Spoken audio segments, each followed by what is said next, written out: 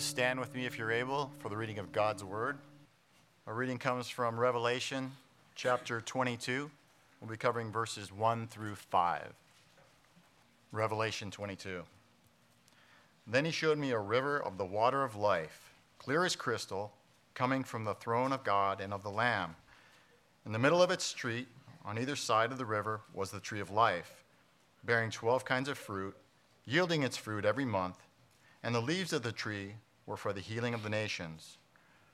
There will no longer be any curse, and the throne of God and of the Lamb will be in it, and his bondservants will serve him.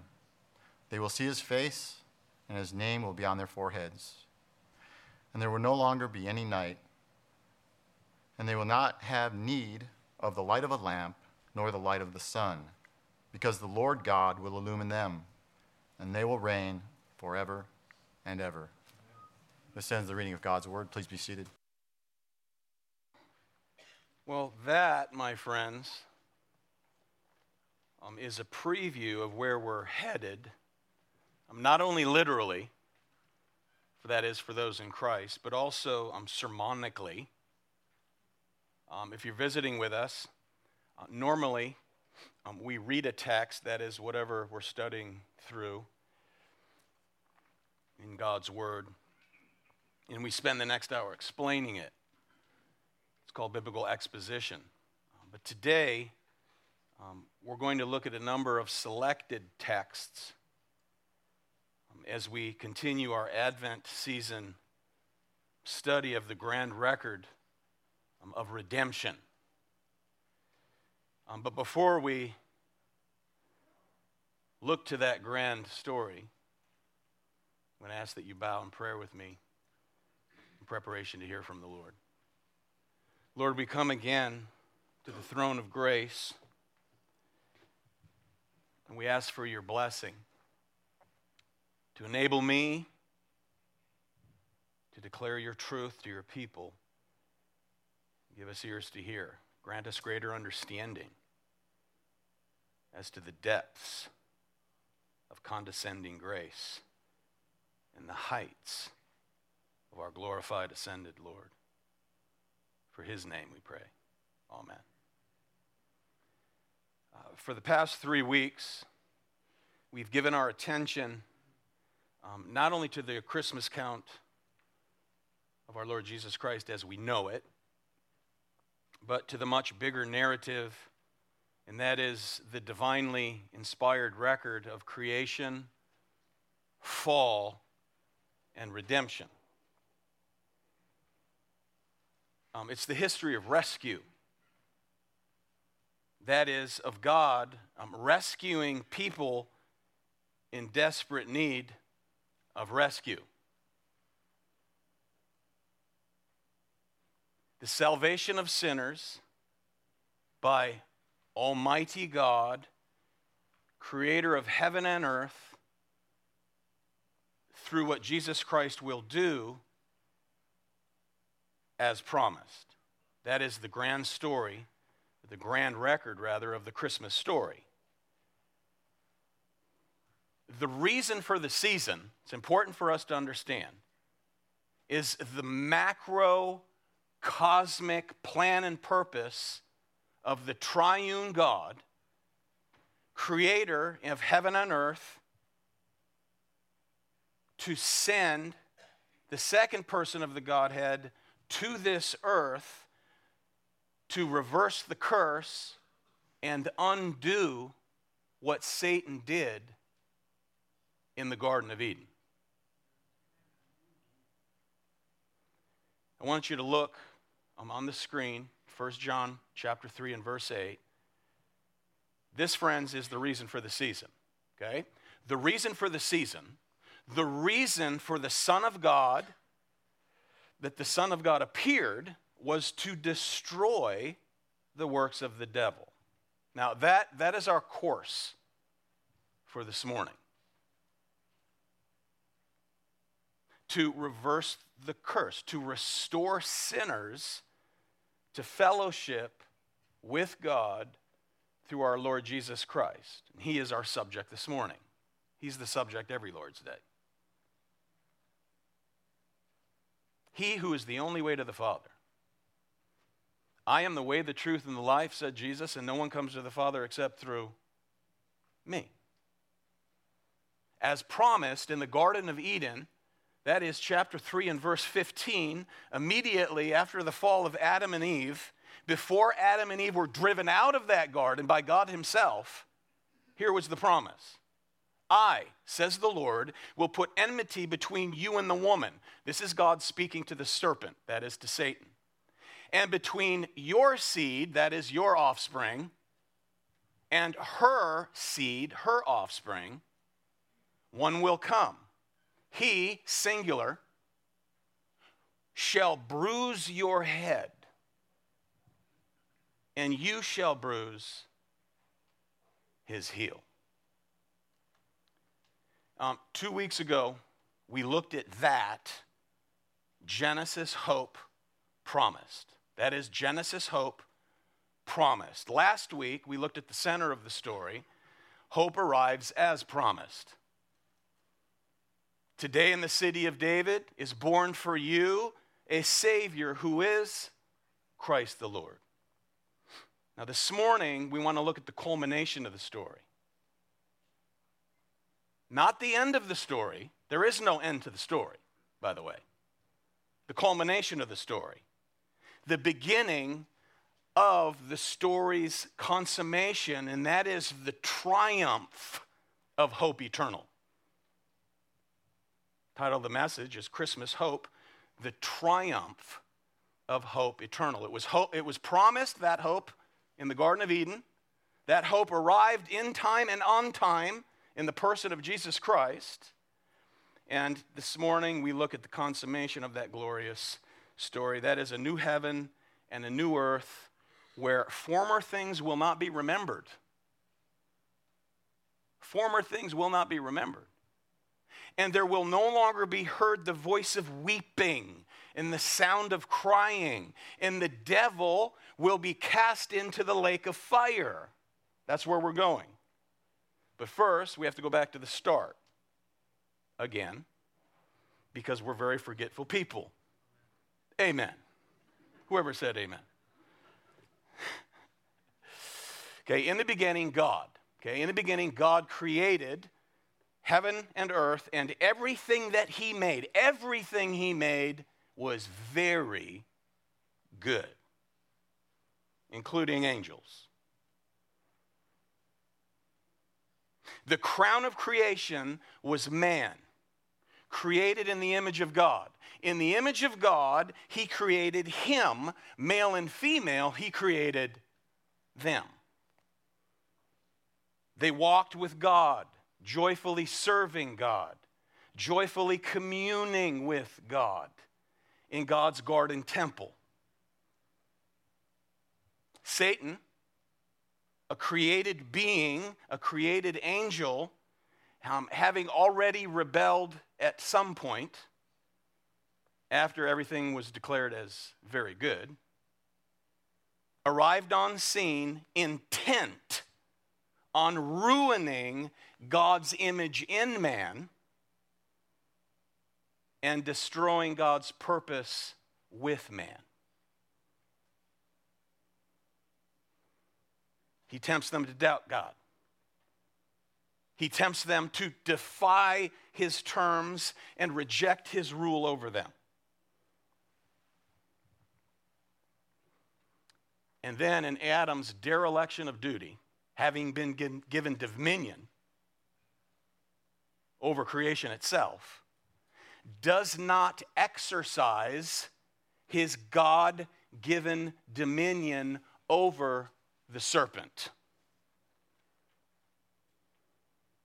And as a result of eating from the forbidden tree, Adam plunged the entire human race into sin and death.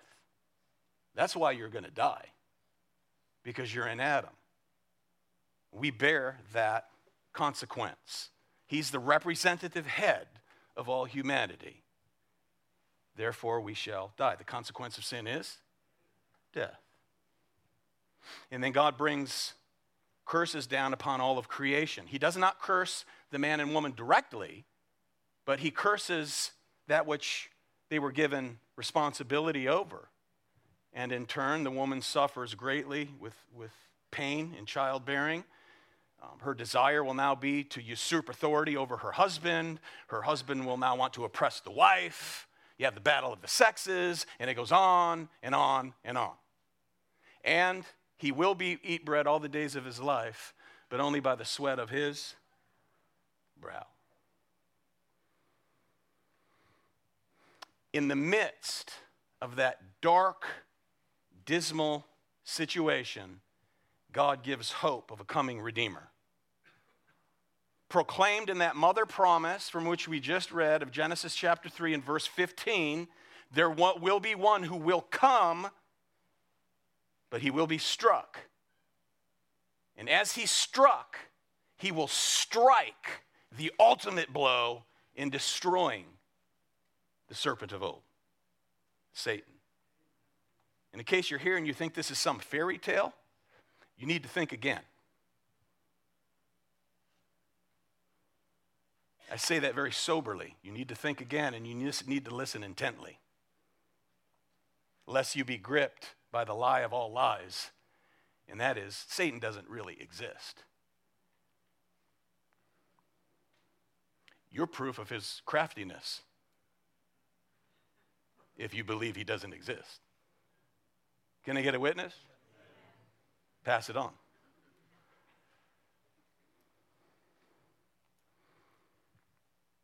So God gives this gracious hope of this seed promised. The one who will come and crush the serpent's head. The one who will come and destroy Satan. So, Adam and Eve begin to look for this offspring. And it proves to be very, very disappointing as brother kills brother. And then you have the hall of death in Genesis chapter 5. Perhaps it's Seth. It wasn't Seth. Well, the line continues, and God provides a little more information along the way. Once Abram is called by God, he says that seed promised will come through your line. And then it will come through his son Isaac, not Ishmael. And then it will come through Isaac's son Jacob, not Esau. Why? Because God's sovereign.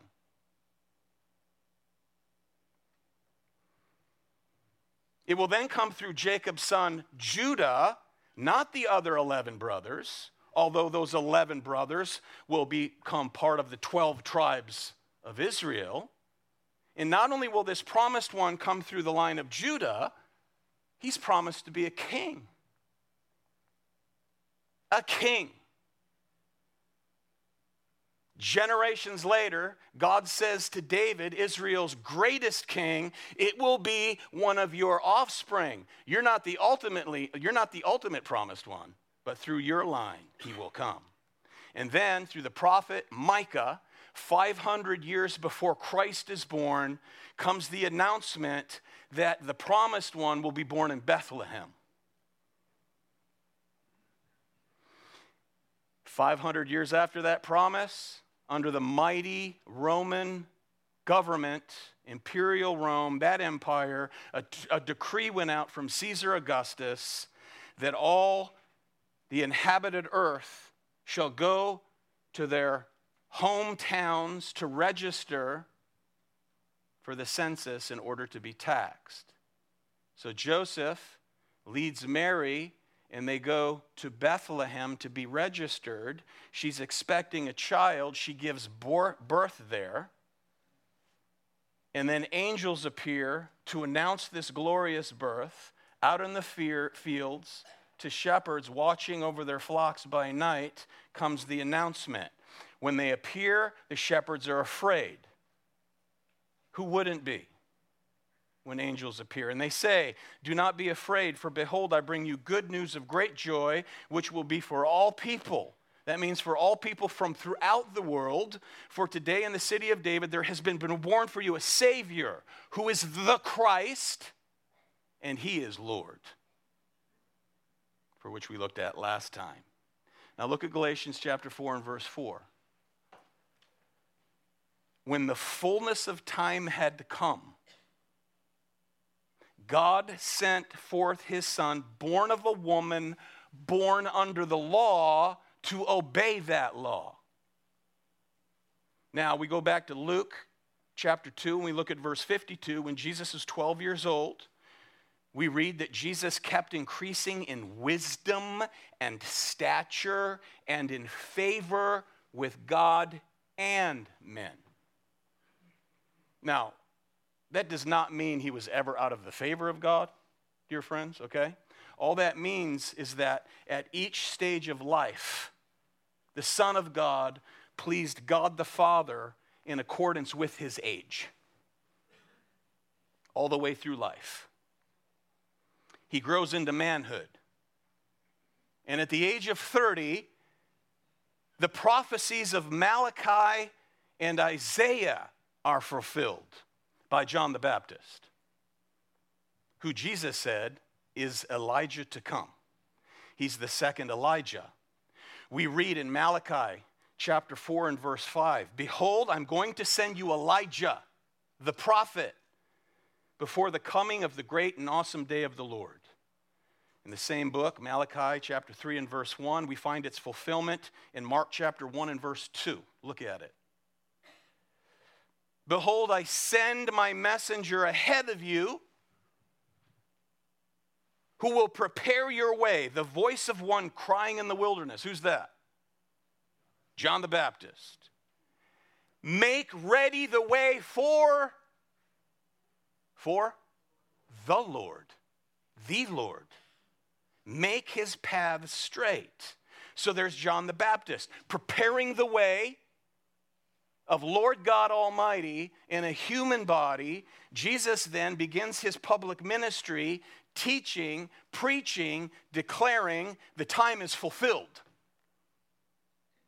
The kingdom of God is at hand. Repent and believe in the gospel. He calls 12 disciples to himself. His fame spreads throughout the land. He's healing the masses. Great crowds follow him. One day, the disciples, they come to Jesus and they say, "Master, everyone is looking for you." Jesus responds, "Well, let us go somewhere else then, to towns nearby, so that I may preach there also, for that is what I came for."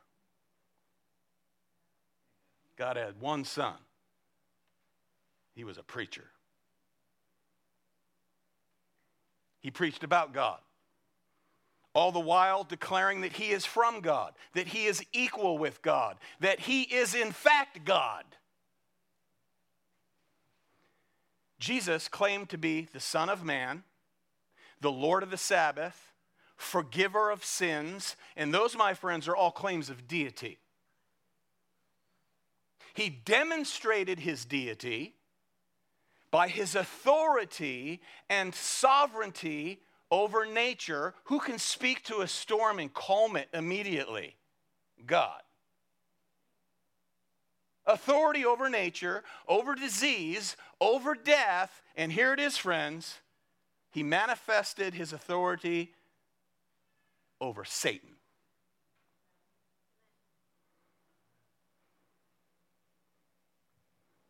Once Jesus enters the scene with regard, that is his public ministry,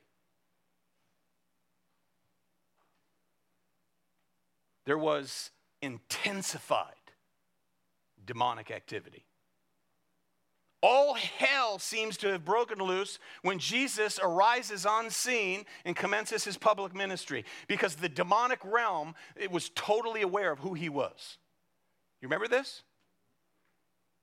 Demons would speak through the vocal cords of those that they possessed, saying, "I know who you are, the Holy One of God." Have you come to what? Destroy us. Friends, his public ministry was the initial stage of destroying the works of Satan, the works of the devil. The reason the Son of God came was to destroy the works of the devil.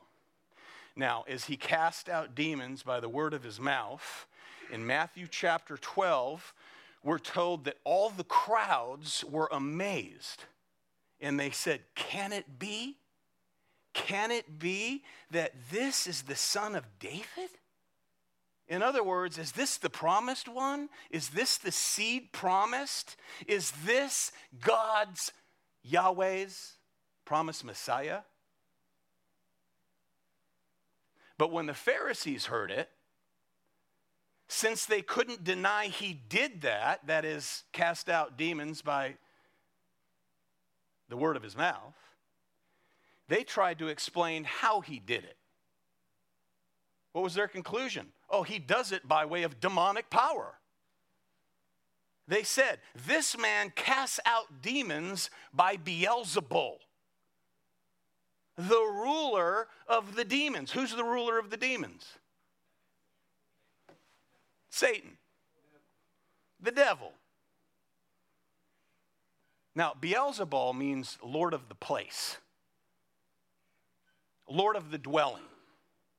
Now, in response to this accusation, notice what Jesus says in Mark chapter 3 and verse 23. How can Satan cast out Satan? If a kingdom is divided against itself, that kingdom cannot stand. If a house is divided against itself, that house will not be able to stand. In case you think those are the words of Abraham Lincoln, many people believe that to be the case. He spoke those words quoting our Lord Jesus Christ. If Satan has risen up against himself and is divided, he cannot stand, but he is finished. In other words, Jesus simply says it just defies common sense to think that I do this work by the power of Beelzebul. Verse 27, but no one can enter the strong man's house and plunder his property unless he first what? Let's say it. Binds the strong man, and then he will plunder his house. Friends, Satan entered the world, okay, and after Adam's fall, sets up shop saying, this is my house. This is my house. This is my domain. You remember in Job 1? When the angelic realm gathers itself before their creator and Satan shows up, God says, where have you been? God's not seeking information. Satan's to give an account. And he said this, from going to and fro on the earth, walking up and down on it. God says, have you considered my servant Job? Well, the only reason he worships you is because you have a hedge of protection around it. Take it away and he'll curse you to your face. Now, it's interesting that in that statement that I've been going to and fro on the earth, walking up and down on it, is perhaps, and I paraphrase one of our own, Rita Sheffalu, who wrote an article on this, that on the basis of Adam and Eve's abdicated role signifies here the evil one's authority over the earth, or at least his assumed authority. Are you with me? Consider the temptation of our Lord Jesus Christ in the wilderness. Satan himself, having shown him all the kingdoms of the world in a moment of time, said this, Luke chapter 4 and verse 6, I will give you all this domain and its glory, for it has been handed over to me, and I give it to whomever I wish. If you bow down before me, it's all yours. Now, Satan obviously has an inflated opinion of himself and his power, because the only domain of the devil was the evil system that deceived the nations. There was only one covenant people of God. All the other nations of the world were deceived. Amen. You know, 1 Timothy chapter 3 and verse 6, It is the puffed up conceit of the devil that is his condemnation. Puffed up conceit, which is the root, that is, puffed up conceit, of his primeval fall. Christ comes and he binds Satan. Look at Luke chapter 10. Jesus, remember, he sent out the 70 disciples 2 by 2. They go out and they do ministry in his name. And when they return, they said this, Lord, even the demons are subject to us in your name. And he said to them, I was watching Satan fall from heaven like lightning. Behold, I have given you authority to tread on serpents and scorpions, and over the power of the enemy, and nothing will injure you. Friends, as Genesis chapter 3 links God's arch enemy with a serpent, his words about treading on serpents and scorpions here is set in the context of overcoming Satan and demons. If you read the book of Revelation, the demonic realm is often referred to as scorpions. So he gives them this power. But Jesus went on to say this, fellas, even though you have this power in my name, don't rejoice over that. Rejoice that your names are written in heaven. Rejoice that you're saved from going to hell. You want to rejoice over something. So Satan, moving in after the fall under the first Adam, who's a created being, now in the earthly ministry of Jesus, faces the second Adam, who's creator of all. No wonder the demons cried out, have you come to destroy us before the time? He initiates it here. He begins to initiate the judgment on the serpent here, whose messianic mission in part is to plunder and destroy the realm of Satan, to plunder the house he thinks he owns. You see this? I hope it excites you as much as it did me this past week with regard to the Christmas story. Jesus was binding and plundering the house Satan thought belonged to him. So Jesus lives this perfect, sinless life. He claims to be life. I am the way, the truth, and the life. Satan knows his time is short, especially after, as we'll see, he has victory over death. Jesus, during his ministry, calls people to believe on him, to trust in him, and many do. And then something apparently tragic happens. At the age of 33, Jesus rides triumphantly into the city of Jerusalem, and rather than establishing a physical kingdom and destroying all God's physical enemies, as many supposed he would do,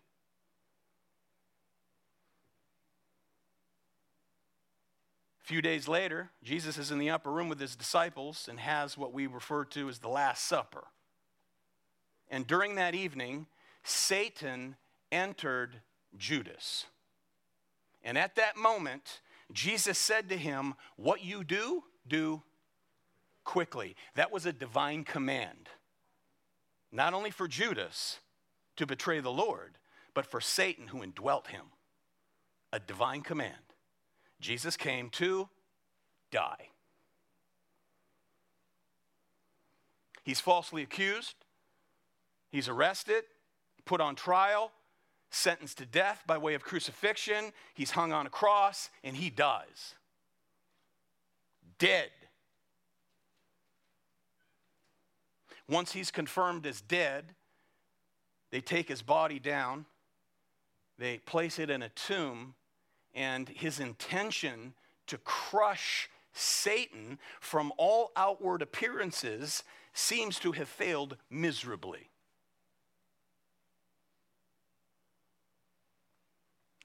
It appears as though he's been crushed, doesn't it? 3 days later, a group of women that loved him so dearly, they went to that tomb. They found a stone rolled away from the tomb, not to let Jesus out, but to let them in. When they entered, they did not find the body of the Lord Jesus. Now, while they were perplexed about this, the scripture says, 2 angels suddenly stood near. The women were terrified, again, by the presence of angels, and they bowed down their faces to the ground, to which they replied, "Why do you seek the living among the dead? He's not here. He has risen just as he said he would." He conquered death. The grave couldn't hold him. He appeared to Cephas. He appeared to the 12. And after that, he appeared to more than 500 disciples at once, 1 Corinthians chapter 15. He ascends into heaven before the eyes of his disciples. 40 days later, he descends by way of his Holy Spirit. He anoints them to go preach the gospel. And for 2,000 years, the risen, ascended Savior continues to increase his kingdom. That is, calling out people from all nations, nations that were at one time what? Deceived.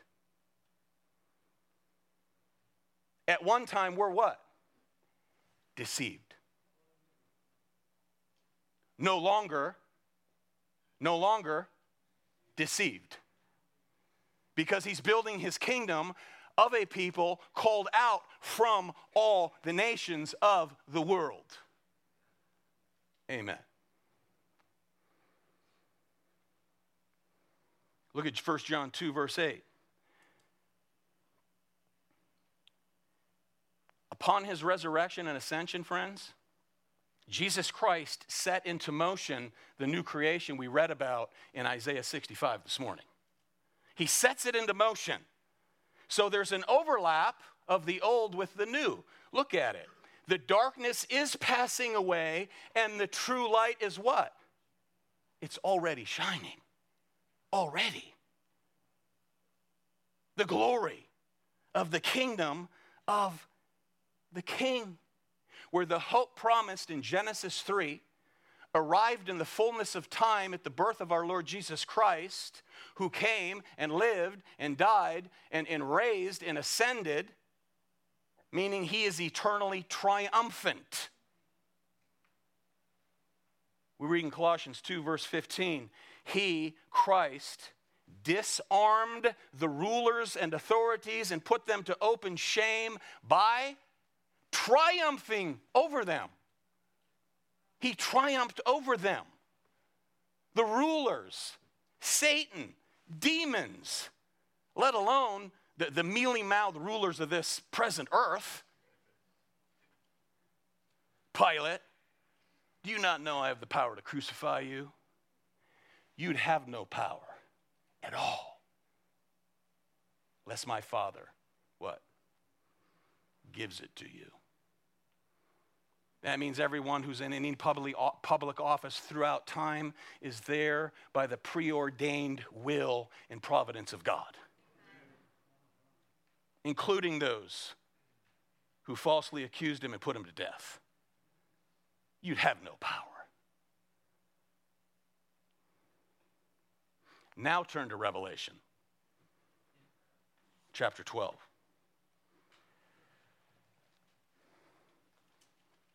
Rest of our time will be in the book of Revelation, which means about another half hour. I don't know why people laugh at that, but someone in our church sent one of our messages online to a friend of theirs who goes to, I think, a large evangelical church. He says, "What did you think? Did it help?" He says, "Well, I'm going to have to do some studying, especially with that first and second Adam thing, which is from the Bible, right?" He goes, "But man, that was a long sermon." It was 52 minutes. It just shows you in our day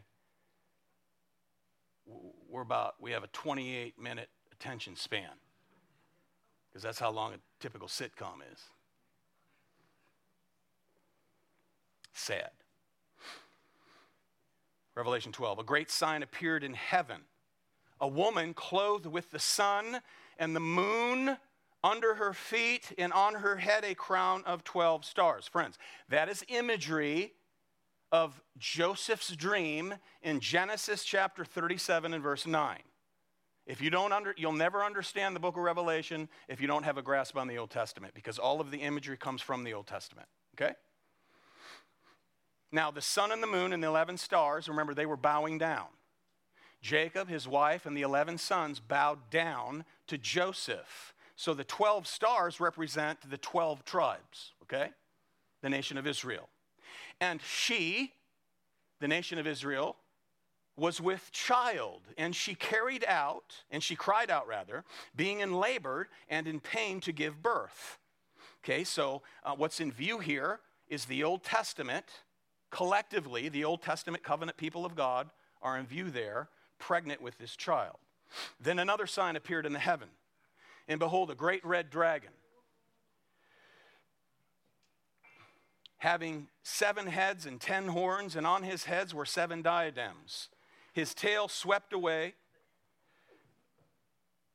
a third of the stars of heaven and threw them to the earth.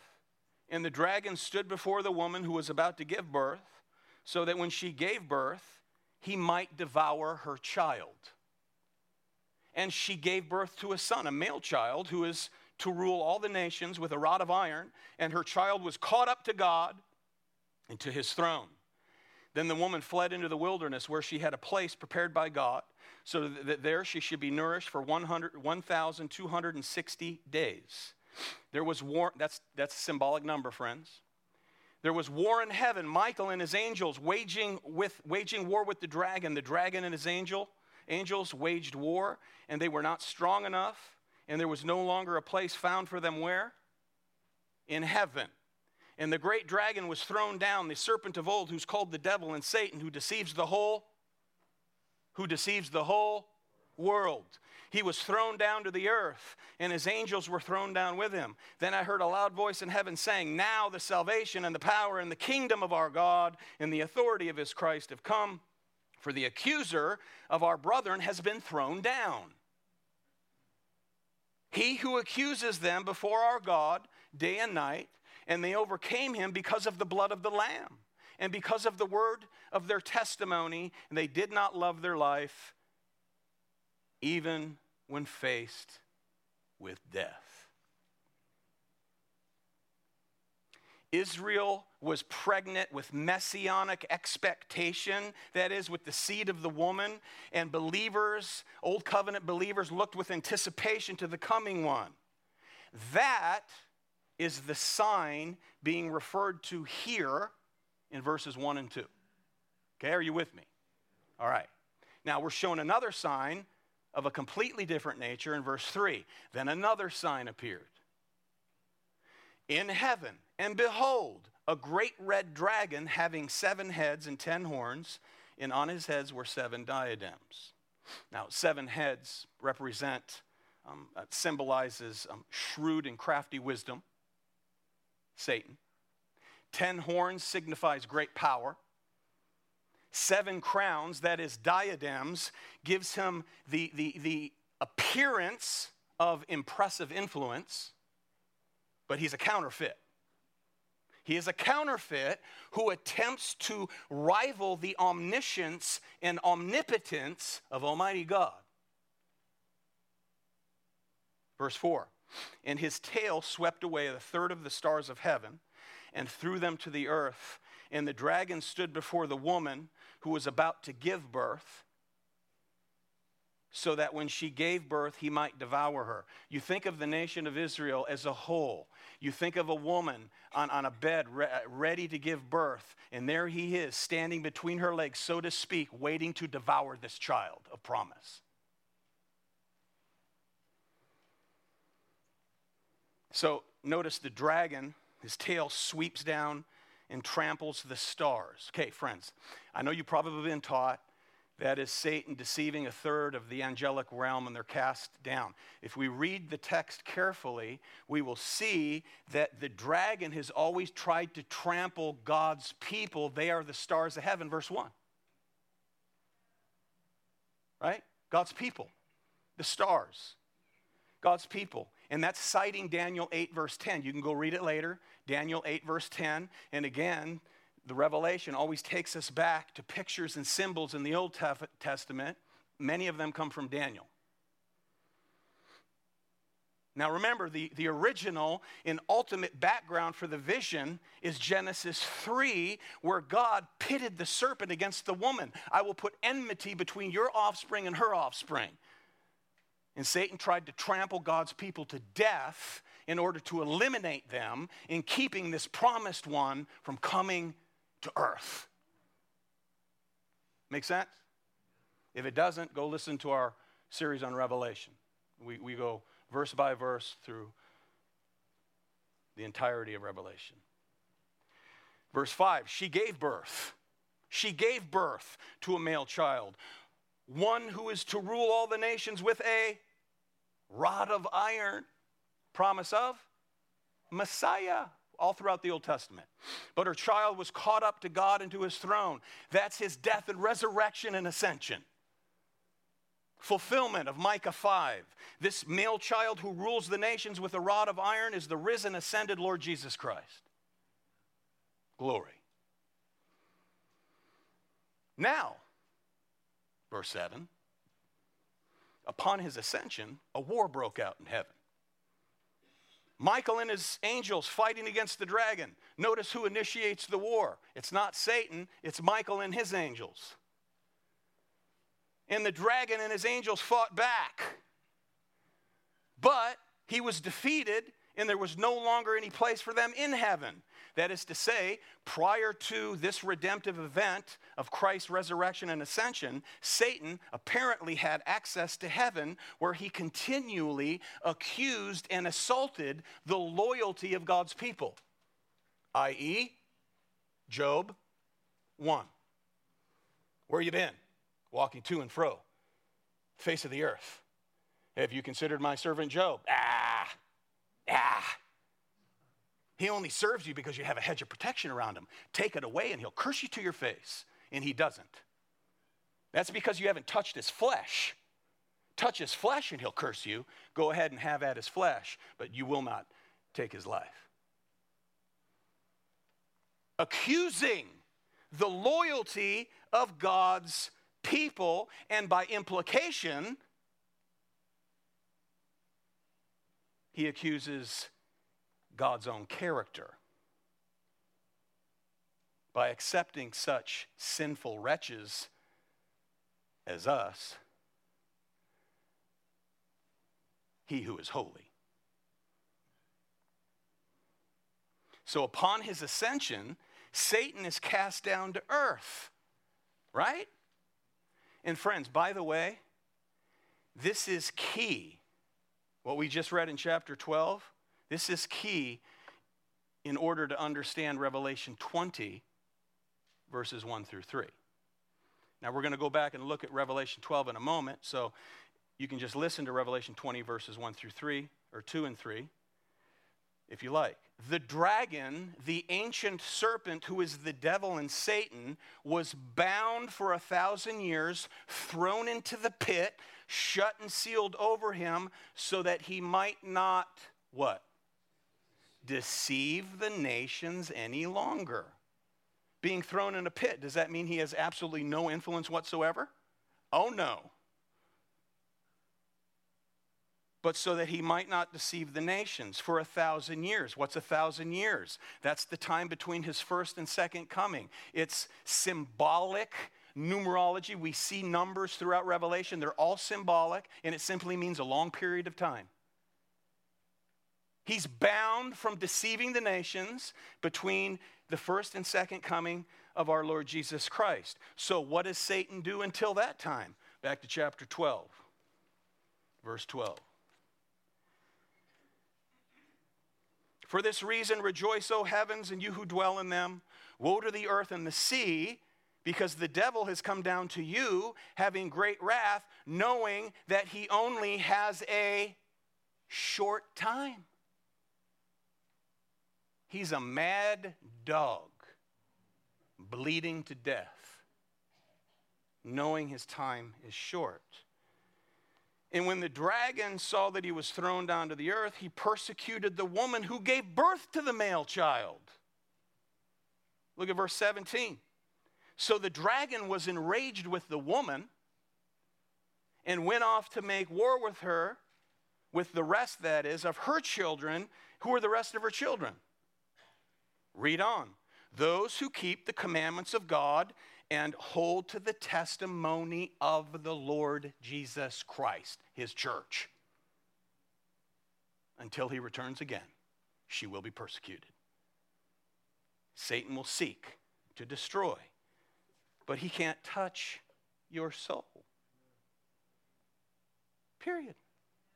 Amen. Because Jesus came to destroy the works of the devil.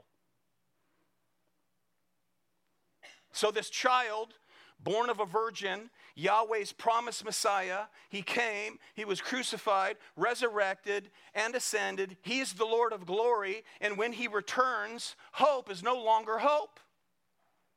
Amen? It's a consummated reality. We see now with eyes of faith, hope. But this will be a consummated reality. So when the 1,000-year reign of Christ from heaven is completed, Jesus will return now or then as sovereign judge. Judge.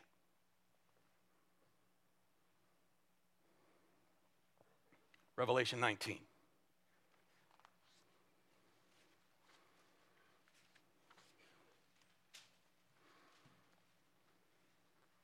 Verse 11.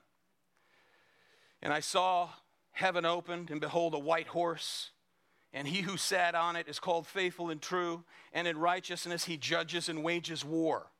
His eyes are a flame of fire, and on his head are many diadems. He has a name written on him which no one knows except himself. He's clothed with a robe dipped in blood, and his name is called the Word of God. And the armies which are in heaven, clothed in fine linen, white and clean, were following him on white horses. From his mouth comes a sharp sword, so that with it he may strike down the nations. He will rule them with a rod of iron. And he treads the winepress of the fierce wrath of God the Almighty. And on his robe and on his thigh he has a name written, King of Kings, Lord of Lords. Wow. Judge. Look at verse 20. The beast was seized, and with him the false prophet who performed the signs in his presence, by which he deceived those who had received the mark of the beast. It's an invisible mark. You're marked already, sealed by the Holy Spirit. Can you see it? I don't see it. I see fruit of it with y'all. Love, joy, peace, patience, kindness, gentleness, meekness, and all that. And those who worshipped his image. These were thrown alive into the lake of fire, which burns with brimstone. And the rest were killed with the sword which came from the mouth of him who sat on the horse. And all the birds were filled with their flesh. That's just apocalyptic imagery for the fierce wrath and justice of God. Okay? They're not real birds, it's just symbolic. Which means the reality is worse than the picture, by the way. Far worse. Now, another picture of the same judgment, the book of Revelation, remember, is recapitulation. You see Jesus come back like 7 times in Revelation. How many times does Jesus come back in glory? Once. We just see 7 pictures of it through the Revelation. So here's recapitulation. Look at Revelation 20, verses 10 through 15. And the devil, who deceived them, was thrown into the lake of fire and brimstone, where the beast and the false prophet are also, and they will be tormented day and night forever and ever. Then I saw a great white throne, and him who sat upon it. from whose presence earth and heaven fled away, and no place was found for them. And I saw the dead, the great and the small, standing before the throne. Books were opened. Another book was opened, which is the book of life. And the dead were judged from the things which were written in the books according to their deeds. The sea gave up the dead which were in it. Death and Hades gave up the dead which were in them, and they were judged, every one of them according to their deeds. Then death and Hades were thrown into the lake of fire. What's going to happen to people who are presently in hell? At the second coming, they're going to be thrown in the lake of fire. Forever and ever. This is the second death, the lake of fire. And if anyone's name was not found written in the book of life, he was thrown into the lake of fire. So Satan and his minions, Jesus came to destroy the works of the devil, will be overthrown absolutely, finally and ultimately destroyed. Never, ever again will they torment God's people. Because Jesus came to earth, born of a virgin, suffered under Pontius Pilate, was crucified, raised, and ascended to the right hand of God the Father. From there he shall come to judge the quick and the dead. That's what Christmas is about. To be cast into the lake of fire along with all the people from throughout time who have served Satan, his seed, his offspring.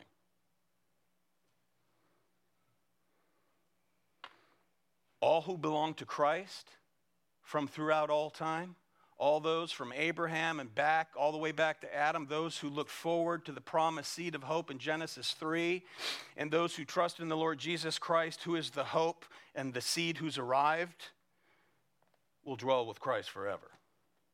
Revelation 21.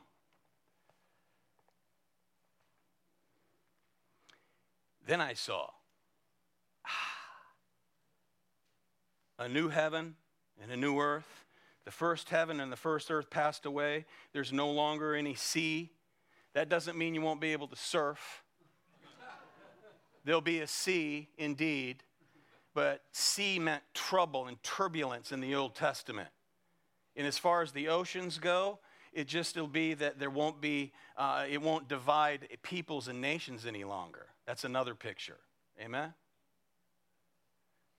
No more sea, no more trouble. I saw the holy city, New Jerusalem, coming down out of heaven from God, made ready as a bride adorned for her husband. And I heard a voice, a loud voice from the throne saying, "Behold, the tabernacle of God is among men." That is the dwelling place of God. "And he will dwell among them. They shall be his people. God himself will be among them. He will wipe away every tear from their eyes." Are you troubled today? You hurt today? Are you in pain today? It'll be remembered no more there. Remembered no more. Wiped away from their eyes. There will no longer be any death, no longer any mourning or crying or pain. The first things have passed away. And that light is already shining, isn't it? And he who sits on the throne said, "Behold, I'm making all things new." And he said, "Write, for these words are faithful and true." Then he said to me, "It is done. I am the Alpha and the Omega, the beginning and the end. I will give to the one who thirsts from the spring of the water of life without cost. He who overcomes will inherit these things, and I will be his God, and he will be my son. But for the cowardly and unbelieving and abominable and murderers and immoral persons and sorcerers and idolaters, all liars, their part will be in the lake of fire that burns with fire and brimstone, which is the second death." Look at verse 27. "And nothing unclean, and no one who practices abomination and lying shall ever come into it, but only those whose names are written," where? "The Lamb's book of life." Those who entrust themselves to the Lamb of God who was crucified, who bore God's wrath on a Roman cross. For those who know not Christ, right here, it'll be a day of absolute terror. Absolute terror when all of their public and private sins are revealed, and they will hear the final verdict. It's an irreversible verdict, eternal punishment. Before I wrap up, are you here this morning in that category? Are you here this morning as one who up to this point in time have rejected Jesus Christ as the Lord of glory and the only way to heaven? If it is, this is what awaits you. The hope is repent. Repent. That means change your thinking about God, Almighty God, the Lord Jesus Christ, His only begotten Son. Turn away from your transgressions and turn to Him by faith and receive the righteousness you need. It's His righteousness. You don't have any in and of yourself. And you shall be saved from this. Repent and believe today. That's a command from the Word of God. And if the Holy Spirit of God is here working in your life and He's brought you here by way of divine appointment, today's the day of salvation. Repent and believe, and you shall be saved. Well, you don't know what I've done. He does. His blood can't cover my sin. Repent of that pride. Repent of that pride. There's no sin His blood can't atone for. But there's no second chances if you die without Him.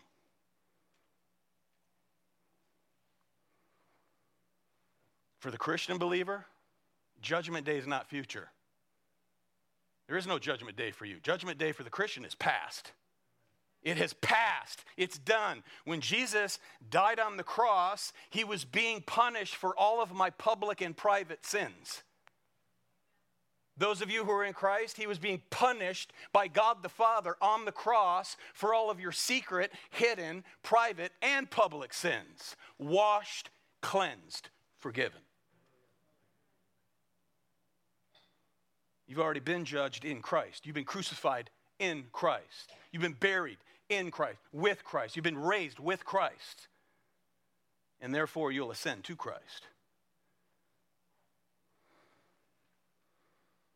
You will not taste God's wrath. So Revelation 21 and 22 describes the glorious inheritance that awaits all those who are in Christ. Amen? Merry Christmas. There's your gift of remembrance.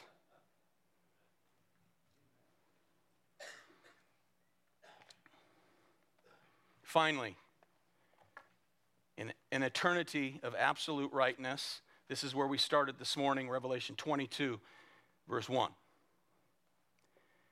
Then He showed me a river of the water of life, clear as crystal, coming down from the throne of God and of the Lamb.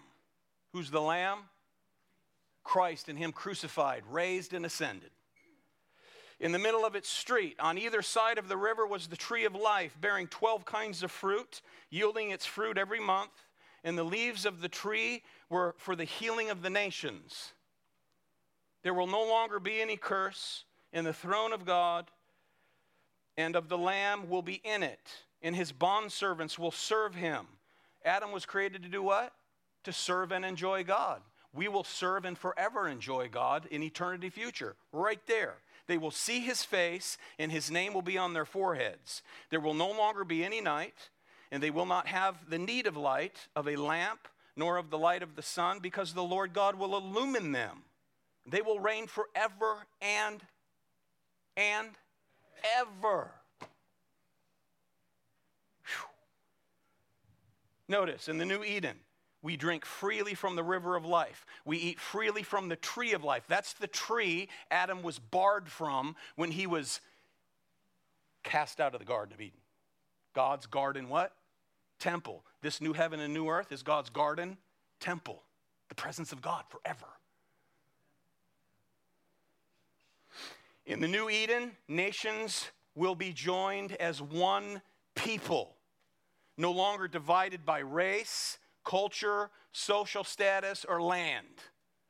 All God's people are one, together in His presence forever and ever. No more pain.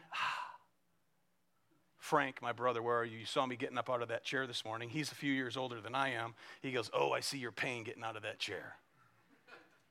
Gone. Amen.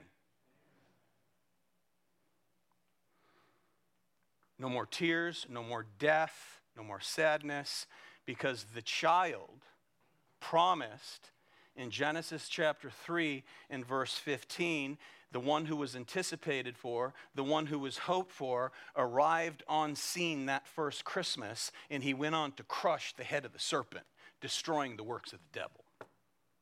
And he continues to do so to this very day. You know what you're going to hear, Christian? The only thing you're going to hear when you stand before the Lord, not the only thing, but one thing I know for certain, because it's biblical, enter in to the joy of your Lord. Enter in. You didn't earn it. He earned it for you. To close, from Spurgeon this week, the 20th, I think. Quote, "This is the very joy which we are to possess in heaven. When the heavens ring with well done, you shall partake in the reward. You have toiled with him, you have suffered with him, you shall now reign with him. You have sown with him, you shall reap with him. Your face was covered with sweat like his, and your soul was grieved for the sins of men as his soul was. Now shall your face be bright with heaven's splendor, as is his countenance. And now shall your soul be filled with beatific joy, even as his soul is." Amen, end quote. So, beloved, as we labor by the sweat of our brow, as we struggle, as we currently, stressfully sometimes suffer because of the first Adam, let us never forget, may we never lose sight of what awaits us in the second Adam. It's right here. This is why we continue. This is why we run the race with endurance. These are glories, my friends, that are beyond comprehension. So this Christmas, let us trust, love, and worship the Lord Jesus Christ, promised in the Garden of Eden, arrived in time and on time, went to the cross, was crucified, raised again, ascended, and he's coming again, having prepared a place for you by way of that cross. Amen? And amen. Father, we do thank you for the glorious gospel. We do thank you for the proof of Scripture over and over and over again. Forgive us of our faithlessness, increase our faith, help our unbelief, heal our stresses, our weaknesses, strengthen us, gird us up, not in and of ourselves, but by your Spirit we pray, with a glorious anticipation of this hopeful expectation fulfilled in Jesus Christ our Lord. Amen.